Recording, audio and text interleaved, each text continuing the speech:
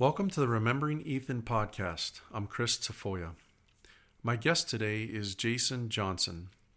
Jayson is a guitar player who's active in the Phoenix music scene, and although he and Ethan weren't in a band together, they did perform together and also worked on some studio sessions as well. I knew of Jayson back when I lived in Phoenix, and I knew that he and Ethan were good friends, although we were never formally introduced. So this was our first talk with each other. Jayson was very willing and gracious to sit down and talk with me about Ethan. So here's our conversation. I hope you enjoy it.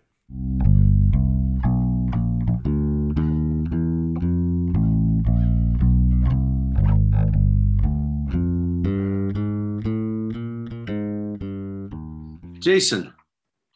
Yes. Hi, Chris. How are you? Doing well. Yeah. I heard your name a bunch in Phoenix. When I was living there, I left in 2010, but like a lot of the guys who I've spoken to, who I kind of knew peripherally or we knew of each other, it's like when you're jamming, you just don't get around to meeting the other musicians in town, Yeah, absolutely. But Ethan talked about you a lot, and I know that you were good buds with him, so I really look forward to talking to you today. So thanks for taking the time. Yeah, I appreciate it. Absolutely. He was a big impact on me and my time here in the Valley. Yeah. Before we get into Ethan, can you tell me a little bit about yourself? Like, I know that you're a guitar player, but what is it that you do musically? Primarily guitar player. I try to, noodle on bass and piano for home recordings, but I definitely don't consider myself proficient on those. Mostly, guitar, mostly electric guitar, lead guitar, I guess. Do some slide guitar as well, like open tuning slides. So, I've played in a couple bands here in town. Still currently playing with them, had been for a while. Happened to work at Fender Musical Instruments too, doing payroll, which is completely not musical, Right. but it's kind of a left brain, right brain sort of thing that seems to work for me pretty well. Have played guitar a long time. Came to Phoenix 20 years ago, I think this week. So Wow. late 2002 is when I arrived. And that kind of segues into how I met Ethan, I guess, too. Sure. And where are you from originally? So I grew up early on in North Dakota, Grand Forks, North Dakota. And then when I was 13, we moved to the suburbs of Minneapolis. And I lived there from 13 to 26 and was living in uptown Minneapolis in the late 90s when Prince was a big deal, and you could be at a bar seeing a band and Prince shows up and is, 10 feet away from you checking out the band too, or you could go see Prince in the middle of the night at 2 a.m. I've seen him a couple times in front of 250 people or whatever at Paisley Park. So yeah, it was pretty crazy. It was, I still say there was really like no better place to live in the late 90s for music than Minneapolis. It was just unbelievable. The music scene was awesome. Well, you answered the question in my head, because as soon as you said Minneapolis, I was going to say, did you ever see Prince around town? Yeah. I did. It was really, it was an electric time there. It was really cool. Yeah, I bet. Very cool. All right, man. So, so you moved to Phoenix very close to around the time I did. I moved there August 2000. Okay. Met Ethan in 2003. So you had kind of started earlier to talk about how you met him. So do you remember specifically how you met him? Absolutely. I still remember. It was just 2003 when I met him, probably the first couple months of the year. And when I moved here, it was under the pretense I had a friend who had moved down here prior to me being here and was doing well on the radio. And he wanted me to move down. And we had played in a band together in Minnesota. And he's like, hey, move down. We'll start the band again. I've got connections with the radio station. We'll get some events and such. And I was like, great, start getting musicians together. ahead of time so that when I get there, we can just start rehearsing and like hit the ground running, you know? And so I showed up, and of course there was no band yet, and nothing, no auditions, nobody had been put together. And so when I got here, you know, my buddy's like, oh, well, I've got some guys to come over to audition. Well, he had put an ad in or something, and Right. I don't even know what City Pages or New Times, I guess it's called. They still call it City Pages, which is the Minneapolis version. But yeah, I got here, and we had these guys come over, and no offense if they're still out there, but this guy was just not a very good bass player, and that's not Ethan. And I was really discouraged. To the point where I was like, should I just pack it up and go back home? I had thought I was walking into a situation where there's going to be a band and we're going to be doing something, and I left a great music scene and friends, and you know, had things I was doing there musically, and so I was pretty discouraged. Well, then he said, all right, well, I got this guy that plays guitar that I met. And I thought, all right, well, we weren't really looking to add another guitar player. Let's get a band with keys and horns and I can play guitar, you know? Yeah. And anyway, so got this other guitar player who happened to be Scotty Pearson, who turned out to be a gem and such a great guy. And he's still around playing a lot. He happened to just say, hey, I know these guys through ASU music school, and I'll start putting a band together to fill in all these empty spaces. And we had a rehearsal. These guys came over, and Ethan was that bass player. And I couldn't believe the guy was playing upside down, which was cool because one of my favorite bass players is Sonny Thompson, who used to play with Prince, but now plays with Corey Wong, and also plays that same way. It's basically a right-handed strung guitar or bass, and he flips it over and plays it upside down. So I thought it was just cool that that's how he played. Then I heard him play, and I was like, oh my gosh, this is great. Okay, I felt like this town does have musicians that are, you know, great. Not realizing that Ethan was, you know, as I came to find out years later, he was one of the best, you know. And so he was the second, I guess, bass player that I had jammed with, the first guy being the one that didn't turn out so well. And then I thought, oh, well, okay, they're like this guy in this town. It's going to be great. Well, I didn't realize yet, you know, he's kind of a diamond in the rough kind of thing. So, right. Yeah, we rehearsed in this band, and for years to come, Ethan and I would always talk about it was the greatest band that never played a gig, because we ended up, you know, doing 6-7 rehearsals. It was like an every Sunday rehearsal thing when those guys were done with their church gigs or whatever they had. And then we ended up never playing any events. Those guys got frustrated, I think, and were like, hey, I got to get busy with this or that. And it just never happened. The band ended up going on to become the Chris Parker Project, which did end up playing quite a bit. But the early days of that were a lot of great rehearsals with great musicians, but the events didn't come in as quickly as were promised to that level of, you know, those level of musicians. And so I think a lot of them walked, but Ethan and I kind of, you know, stayed in touch, and I had other gigs that we just crossed paths a lot on. And I joined a band called Jayson Johnson and the Foundation. Shortly thereafter, this other band didn't really take off, just luckily by chance. And that's when I really reconnected with Ethan. Walked into a place that he was playing. It was actually Tate, where he played with Tony King, of course, and Alan Chadwick. And it was fantastic. Walking into the upper deck, and Ethan saw Sean and I, and he's like, you know, as Ethan always does, encourages, hey, you guys got to sit in, man. You gotta come in, sit in. And I was like, all right. So sat in, played really well. And Ethan was like, man, you've really come out of your shell. And I remember how much that comment of him telling me that affected me positively, because when I got here, I was, you know, kind of, I guess, just trying to be the role player in the band and play the songs as the guitar player, and not, I guess, be a guitar shredder, or lack for a better way to put it. I don't know, just less jammy and more song oriented when I first got here. But then as I got into this other band, my role was to kind of be the guy who had to play a bunch of solos and be the guy who jammed a lot, I guess. Sure. And yeah, he was just really encouraging after that night, after I sat in and kind of approached guitar that way. He was like, man, you didn't play like that before. And, I just remember how much that stuck with me for a long time, how encouraging that made me feel like, hey, he noticed, and he gave me positive feedback. And yeah, he honestly, he probably has no idea.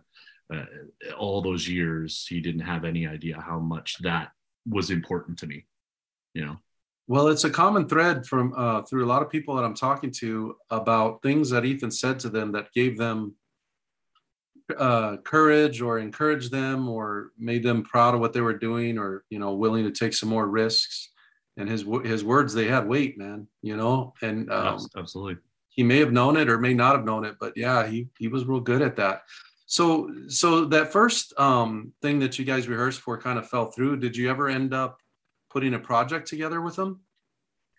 Not like a project that we performed regularly. A few years later, he subbed with Sean Johnson and the Foundation one weekend at Rulabula down on Mill Avenue. Things were going really well with the band at that time. Shows were always packed down there, and we kind of had a regular once a month weekend kind of thing, and we needed a bass player to cover. And I remember he covered, and I gave him I still laugh about this. I gave him some live, songs of us, and said, learn these, and, you'll get ideas of how we stretch songs out. And, we make a 5-song, 15 minutes or whatever. Right. And so he learned some of the stuff, even some endings. And there was one song in particular that we used to do an ending a certain way, and we didn't do it that way anymore. But he went on to play the ending after we had already ended, and everybody in the band turned and looked like, how do you know that? And then I was like, oh, sorry, Ethan, I forgot to tell you, we don't do it that way anymore. But it was just a testament to he put in the time to make sure that he could rock the show on short notice. And I still remember he had a little pedal board or something that gig, like a little multi-effects thing, which I don't think he used on bass very often, but when playing with us, I guess maybe he thought that would be fun. And he had a beer on a ledge above it, and it fell, and he basically doused his pedals. So his pay for the weekend probably went to basically replace that, because I think it short-circuited. Yeah, I felt so bad. I was like, oh, you kidding, Yeah. But yeah, other than that, we played years later. He was working on Ashley Norton's EP, and I think he had maybe suggested to her, hey, because they were in Delcoa, and I was just in a different band. So I think it was one of those things where if she's going to do an EP, work with some other people so you get different flavors than always using the people you're already in a band with. Sure. And so I got involved to, play on some of those tracks, and then, kind of help work with her and him, arranging and coming up with some ideas production wise and stuff. And I think that was her first EP that she put out a while back. So worked with him on that, because he was obviously heavily involved in that. And then Jay Allen had also a scenario where shortly thereafter, Delcoa was kind of winding down, and Jay was going to do a solo album. And so Jay had worked it out to have some studio time down in Tucson. So where we would have a studio for Friday, Saturday, or Sunday, or Thursday, Friday, Saturday, whatever. And so we went down, Tony King and Ethan, and I was playing lead, and Jay Allen on acoustic and vocal and writing the tunes. And we're going to do like a 5-song. We were trying to knock out 5 songs. And we went down there, and we had Ted on keys, and we recorded, for a few days, and just had a great time hanging out. I still have a bunch of pictures from that recording session of all hanging out too. And I definitely revisited those around the time that, Ethan was ill, and then especially, as well when he passed. And it was hard to see those pictures, but it's still, there were times where I had, tears rolling down my face, but I was laughing because there were some pictures in there. He's Ethan. He's just funny.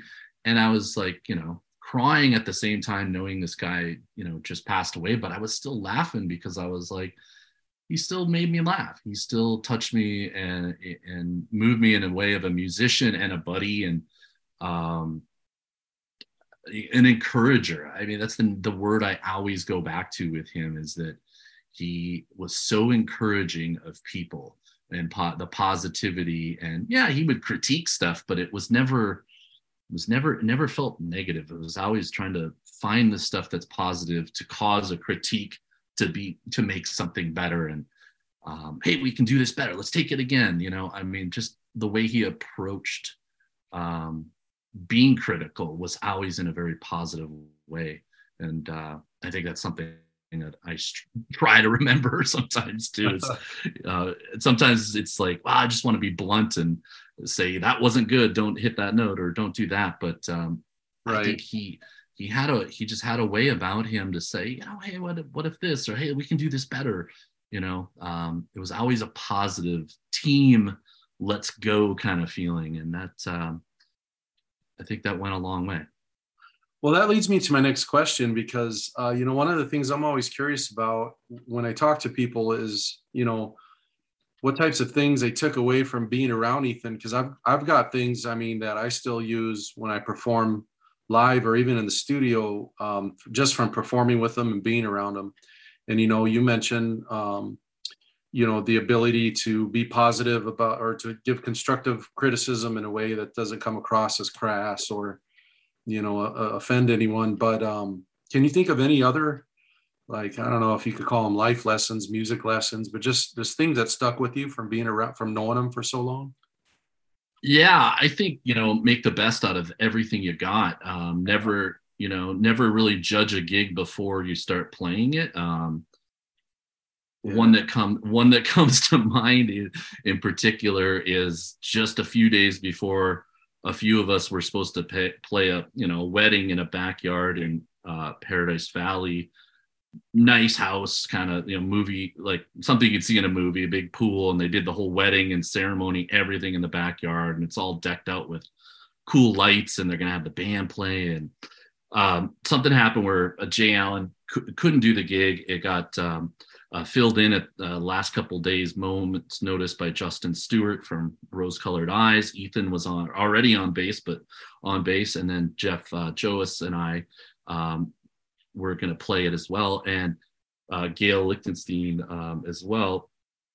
And it was just weird because we didn't rehearse. We didn't really know what was going to happen. And I was like, oh man, this is a wedding. They're paying well for this. Like, oh boy. And Ethan just took over. It was like, guys, this Stones tune. Here's the chords. Boom. Okay. That killed. All right. Next, this. All right. These chords. Boom. And he's calling out changes, and he took charge, and it was all within a couple songs. I was like, this is not going to be a problem. This is going to be great. And all throughout the night, he just, entertained and talked to the crowd, and he knew he had to be that glue and that, that captain that day, because the rest of us were all like, oh, we've never done this all as this lineup. What's this going to be like? Right. And, the party got loose. Everybody's dancing, having a good time. They were requesting at one point later on for us to play Black Sabbath, which was kind of weird, at a wedding. Right. And, right. And this, was, like I said, in a very posh, nice neighborhood in Paradise Valley. And, so we decided we're going to try to pull off War Pigs. And so, I don't know, 8-9 o'clock at night, we're trying to rip through War Pigs. And we did, and we fumbled through it, got through it pretty well, probably considering.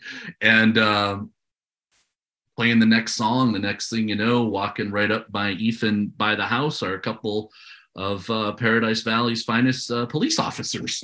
Oh, And shit. he couldn't see them. They're right behind him. We're set up on the patio and I could see them. And I'm trying to, give big eyes to Ethan, like, hey, and trying to get his attention, and then pointing behind him. And he finally turns around and he sees here's the police. And it was one of those times. I think he was going through his famous medley of 40 pop hits that all use the same 4-chord progression.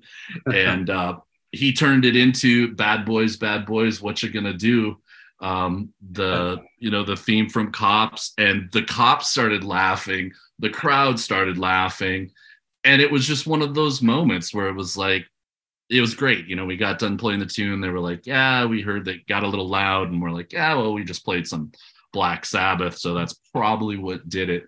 But again, all things summing up my rambling is just never judge something before that. Because going into it, I was, apprehensive, like, oh, this is going to be rough, or this is. No, he went into it with the attitude, hey, we're going to have fun. And that's what changed everything. And thank goodness for him having that attitude in situations like that, because it helped pull people like me who came into it being a bit pessimistic, in all honesty, with him having so much optimism and saying, no, we're having fun. This is a wedding. We're going to play songs. People are going to love us. It's infectious when someone's like that. And I needed that because, I was walking into what I felt was going to be an uncomfortable situation. But it turned out to be amazing. Something that the rest of us still say, you remember that wedding that we played? We played Black Sabbath, and Ethan kicked into Bad Boys when the cops showed up, and they thought it was great. And it was just, just no one else could do that stuff. And he wasn't ever like he was trying. It was just, it was like, well, yeah, what am I going to do? I'm going to kick into the cops theme. Man, what a great story. And yeah, that's the epitome of Ethan's energy. Yeah. I've shared with some other people that Ethan was my first organized group. Ethan and Tony, we did the Chris Tafoya band, and I was still pretty green. But just like you mentioned, the theme of encouragement. I mean, I brought these songs that I had kind of written from my teen years into my mid-20s. I bring them to Ethan, and he kind of helped me, shape them, and was real encouraging and like, oh, that's a great song, man. You could use a bridge here, and it just, yeah, he always went into it like, oh, they're gonna love us, we're gonna be great, and that was one of the things that stuck with me as well. And like you said earlier, again, it just makes such a difference in a person's life. I mean, it's just like when a teacher tells you, wow, that's a great picture you just drew. And then that person becomes like a graphic artist or something like that, Yeah. I mean, the seeds he planted in so many musicians that just grew and blossomed and just became amazing is countless. I mean, I'm hearing it over and over with everyone I talk to, Yeah. And that fearless sort of approach to gigs like that, not only fearless, but like optimistic. You're right. That's a good way to put it. Yeah. It's just, I left that gig. I still think, driving home from that gig, I was probably like, that was awesome. And on the way there, I'm like, oh, I hope this goes by fast, whatnot. And once I left, it was like, that was so much fun. I mean, it really was a joy to play with him. And, I never played in a group with him other than, when we were rehearsing or for the band that never played. And then, studio stuff. And then otherwise it was subbing. He and I would end up on the same gig, a lot of them with Jay Allen, because he had played in Delco with Jay. And then I've gone on to play with Jay, and we had a band called Nameless Prophets. And then now we have the Uncommon Good that Jay and I play in. So there were a lot of times that Ethan would be, a sub when possible. So he has subbed in, some of those groups over the years as well, or, other things that we've just ended up being maybe subs at the same time, or trying to catch each other when possible. But as you know, he played 8 days a week, so it wasn't very often that he could come out and see other people play. I do distinctly remember, I don't know, I think it's probably about 5 or 6 years ago now, we played at the Scottsdale Center for the Arts, which was kind of a big deal for us. One of those things you have to sell tickets, and they have the whole theater's yours all night. And that was a big deal. And I remember he came, and that was really, really cool, seeing him afterwards and not knowing that he was there, obviously, while we performed, but to see him afterwards and knowing that, that took a guy like him to purposefully not book himself on a night that we had been promoting as a big event for us. So I thought that was really cool that he was there, and then we got to hang out afterwards as well. Man, that is cool. Anytime Ethan would show up to, my buddy Randy Kavanaugh and I don't know if you ever crossed paths with Randy. But, I know the name. I know the name well, but I don't know him personally. Well, he and I had an acoustic duo, and that was my main thing for the 10 years I lived in Phoenix. I mean, I did Chris Tafoya band with Ethan and Tony, but after that, we never really materialized a full band. But we realized that we could make a shitload more money, just the two of us, booking like 3-hour gigs, and not splitting it. But there were so many times where, I say so many, but maybe a handful of times over, a 7-year span where I'd look and I'd spot Ethan hiding in the audience, and then as soon as we see him, he'd come out and like do a weird chicken dance or something to like make us crack up, or whatever. So since you guys didn't, have any like solid projects other than just kind of jamming in between the times when you would, sub with each other, that kind of thing, did you keep in touch pretty often, or did you like text? Oh yeah, absolutely. Yeah, there were times where we would definitely still hang out or cross paths, and with some of these projects, I remember, I think it was around the time I maybe was working on the EP with Ashley and him. It was also leading up to the 2008 election, and not to be political in any sense, sure, but yeah. I know, and anybody that knew Ethan at that time was well aware that he was, very pro-Obama and very, excited about what was going to happen. And I actually watched the election that night with him at his house. So he had a little election party over at his house there in Tempe, and I did go down there and hang out. And I distinctly remember he had his jug bass, the wash tub bass, I guess it's called, not jug bass, but wash tub bass. And he was trying to show me how to do that. I wasn't any good at it, but it was a lot of fun to try. But I just remember being there, and, that was a night that no matter whatever happens since then, that was a night that it really felt like things were changing, and right. There was so much positivity because of that change, and whatnot. And I remember, just sharing and how excited he was about that. He was quite outspoken about it at that time. And I loved it. It was great. It was a fun energy to be around. And do you remember that Obama bobblehead he had on that huge TV that had a Hawaiian t-shirt on? Oh yeah, I think he had that night. Yeah. I was gonna ask if that Obama bobblehead was there, because it was I think so. Yeah. Yeah. He was texting, or gosh, did we even have text back then? I think. Yeah. It might have been T9, but right on my flip phone or something, or my Nokia. But yeah, I remember him texting me that night. He was super happy and super pumped. And I remember going to his house shortly after that. And, I was happy as well. And I was watching it at a bar with an ex-girlfriend. And I went over to his house soon after that. And he had that Obama bobblehead. And I was like, where the hell did you get that, dude? I want one of those. Yeah. That living room was so cool, man. I was telling, who was I telling? Man, I've talked to so many people.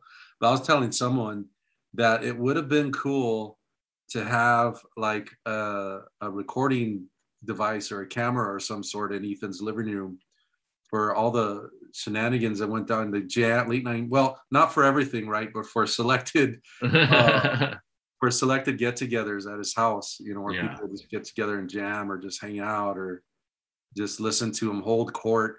Do you remember any, you mentioned earlier about how Ethan was funny and he always made everyone laugh. I mean, are there any like Ethanisms you remember from over the years that have stuck with you, like things that he would do to make you laugh? I mean, most of, most of it was just off the cuff for me anyway, that Yeah. he just always had that when things were serious in the studio, he knew to, be a little silly to just kind of break the ice and just keep the mood not so serious so that people were more relaxed. And it wasn't so much shtick as it just was him just making comments about things that were funny. Yeah. You know, You know what he was really good at that I also asked people about, because I remember is he would jam with everyone, right? If he had the time, Yeah. But I remember he would play with like he came to rehearsal one time and he had this story about this guy he played with who was all cracked out. And he was never, like you said earlier, he's never disrespectful or, condescending necessarily, but the stories that he'd come back with, because he played so many gigs, because he jammed with so many people, he'd come back with these just hilarious stories about, this rapper or this crackhead or this other person or someone at a gig who like, was saying that the gig sucked, but everyone was having a good time. Or he was real good at telling stories.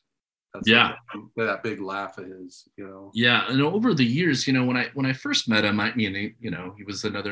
he was a bass player who was fantastic and he played and stuff. And I just didn't realize until year after year you see, and especially once social media picked up where you would see people promoting their gigs, or you'd start to realize how many bands and things this guy's involved in. Because at first, I was new, so I didn't know him. I didn't know of his past and as is. When I played with him, I didn't know anything about him. I just thought, wow, this guy's a great bass player and he's really fun. And then one thing that we always connected on is metal and Metallica growing up. Yeah, Same here, man. I know you're a big fan, and that was big influence on me throughout my early and teenage years. And I kind of went other ways, but in terms of music, and tried to branch out to other things. But they still hold a huge place in my heart, not only for their music but their mantra of if you believe in yourself, just don't listen to others, keep moving forward kind of attitude. And I've still held on to that even though I'm not playing metal. But right.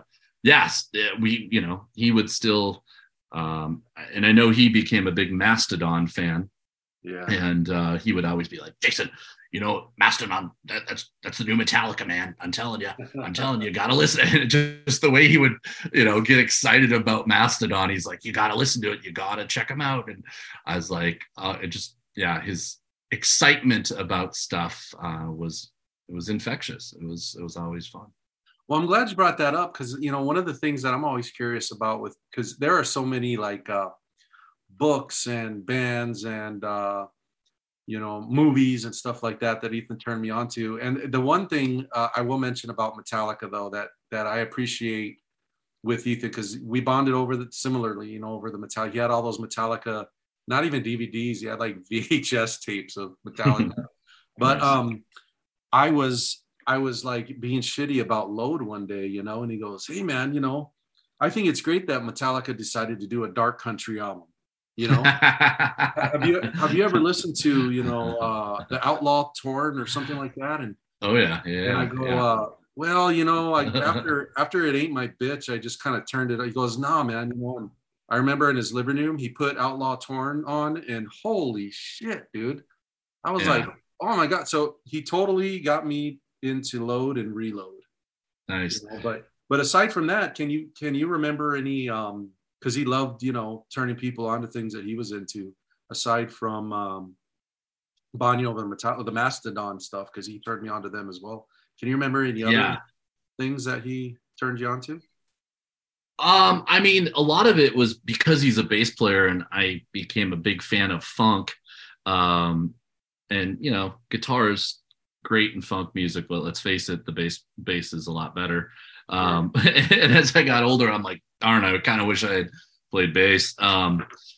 But yeah, we bonded a lot on that kind of stuff too, because there were things we liked about metal, but it was also like, all right, well, we're not 14 anymore and going to play in metal bands in our 30s. So there Right. were other things, but yeah, I guess I shared some bands from Minneapolis with him that, he really dug, and stuff that, he wouldn't have otherwise heard that weren't like a national thing. And yeah, we bonded on, some of that stuff, I think, as well. But it always, yeah, it just, and it didn't matter how much time had passed. It was always like, yeah, we're just hanging out yesterday, even though it may have been 6 months since we last, crossed paths. But Sure. Well, it sounds like you guys were great buddies and you spent a lot of time together. And when you were around Ethan, what did you notice about the way he treated people in his peripheral?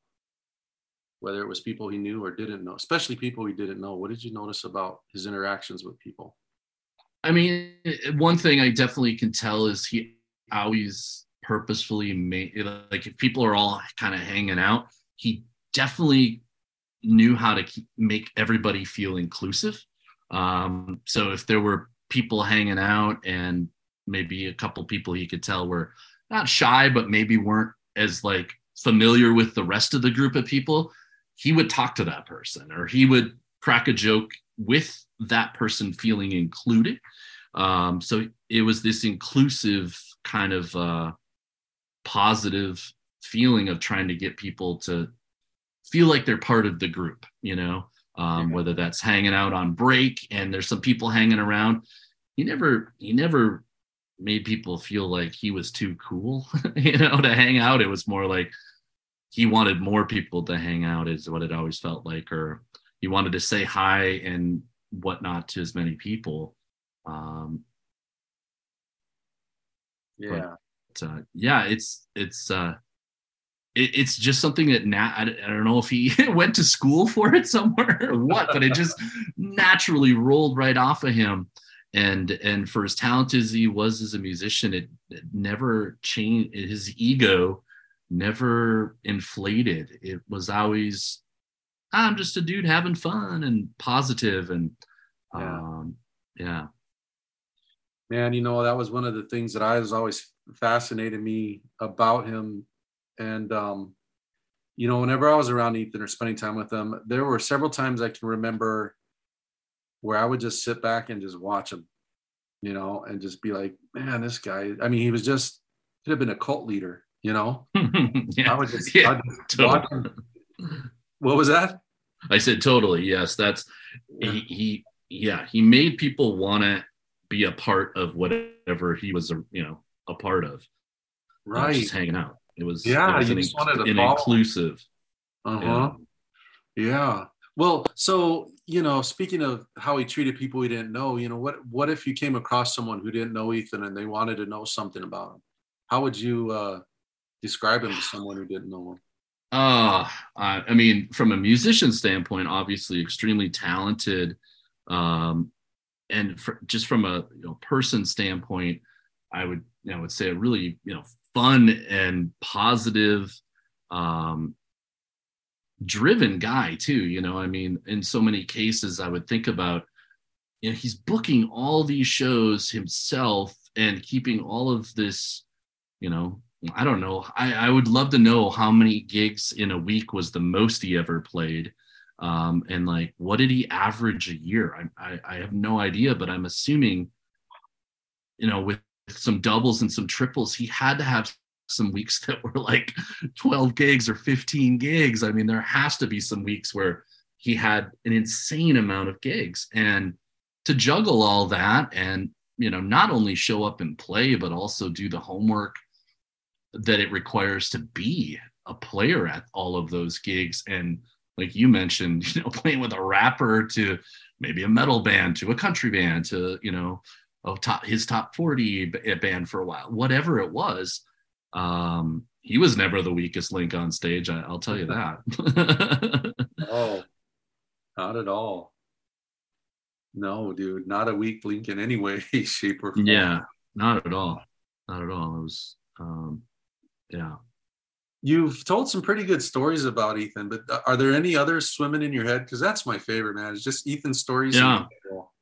I mean, one that there's nothing specific about it, but it's important to me that it happened. In 2008, I got really ill towards the end of 2008 and went through a few surgeries and some, life-threatening moments. And after about 9 months or so after that, getting a little better and still on 3 hours of IVs a day for some infections. Wow.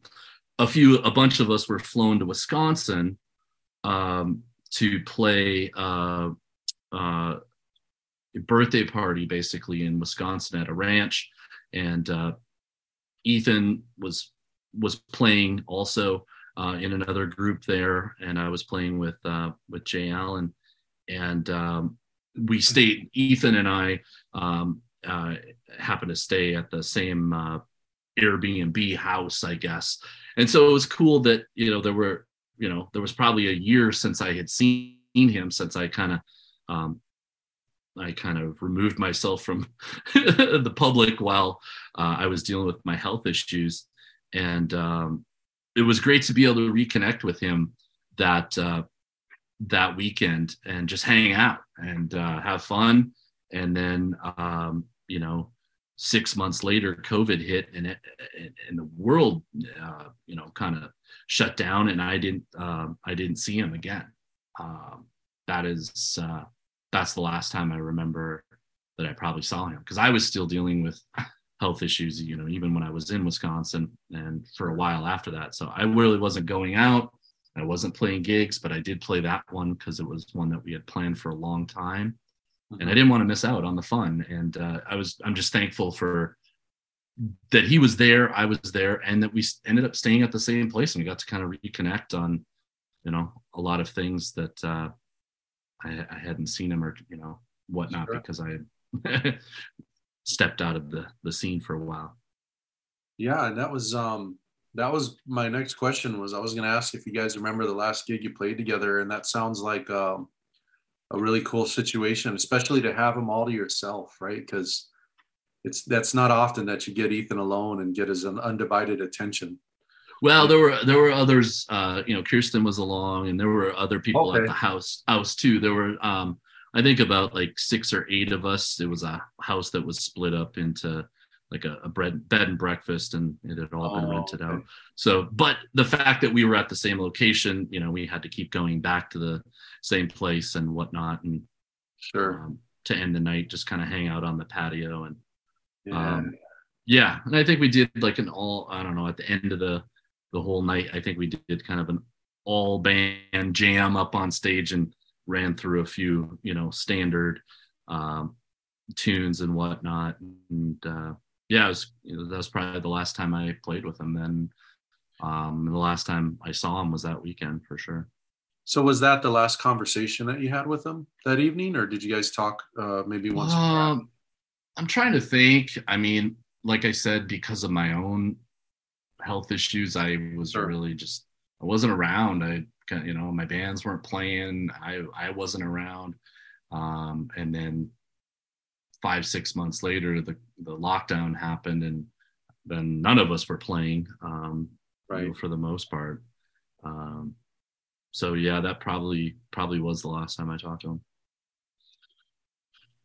Cool, man. Well, it's so great that you got to spend that time with him. If you could have one more, like one last conversation with him, what do you think it would be about? Probably. I mean, if I know it's my last, it would be to thank him for the encouragement, especially early on when I came to the Valley and I was nervous about, having uprooted myself. He's a big reason I stayed, because the fact that he showed up at that rehearsal and he was as good as he was, and all these other players were good. that was a big reason. And then running into him not that much later and having him tell me like that I had come out of my shell and how he was really, impressed by, how I was playing and stuff really made a difference. To be honest, yeah, that I would probably thank him more than anything. Just being so cool to, encourage somebody. He didn't owe me anything, but he was definitely that. And during some of the stuff we were working with through Ashley's thing, he was very encouraging in the ideas that I had on guitar and production wise and just different various things. It was always, that's a great idea. And I like that, just made me feel like, the things I was, doing were good and keep working. And, you can get that praise, maybe from random people when you play a gig, but there's something that, us musicians, I think, know when you are told those things from somebody who are as talented as Ethan. They hit home more heavy than somebody you don't know if they are talented or not, Right. For lack of a better way to put it. It's just, it means something when you're like, well, dude, if he thinks I'm, doing okay, that says a lot, because I think he's extremely knowledgeable and, yeah, it would probably be to thank him, just for the encouragement. Yeah. Yeah, what a great answer, man, because all of that's true. And he did it consistently, with a Yeah. lot of people that I'm talking to. I appreciate you taking time out of your schedule to talk to me, man. Before I let you go, as I'm sure you know, because you knew Ethan really well, he was always about bragging about his friends, or things that he thought were cool, like, oh, you got to go see this guy, you got to do this, you got to do that, So in keeping that tradition alive, where do you have any plugs, or like where can people go check you out, or any social media stuff, websites, anything like that, where people can look into you a little more?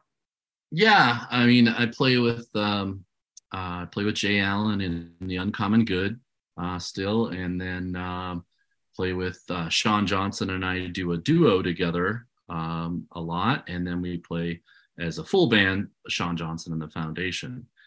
So we still do that a bit too. So yeah, doing those, and separately just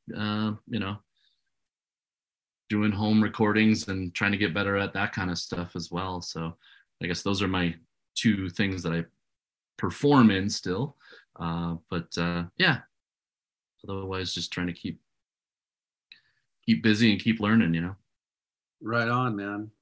Well, thank you so much for your time, Jayson. It was a pleasure meeting you. And I wish that we could have connected back in the day, but Ethan is still bringing people together through this. Yeah, absolutely. Thanks for having me, and definitely an amazing person, no doubt. All right, man. Well, you take care, and hopefully we'll keep in touch and talk soon. Sounds good. Thank you. All right, take care.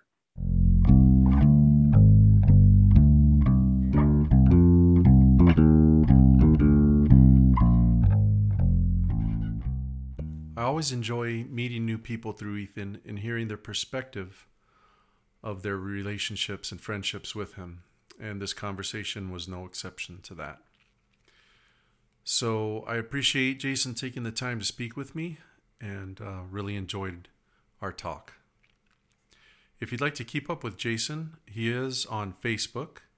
You can follow him on there and catch him out live sometime. Make sure you join me next week when I'll be speaking with Jay Allen, one of Ethan's closest friends and bandmates. And Jay will be talking with me about the huge impact that Ethan had on his musical life. So please make sure that you join me for that conversation. It's going to be a good one. I'd like to leave you today with a song that Jayson wrote called Sadness. This is a song he was working on around the time Ethan got ill and passed away. And he shared with me that he drew some emotional inspiration from that era and put that into his song. So he thought this song would be a good one to share, since it was created around that time and captured the way that he was feeling. So I've got it here for you, and I hope you enjoy it. Thanks for joining, and we'll see you soon.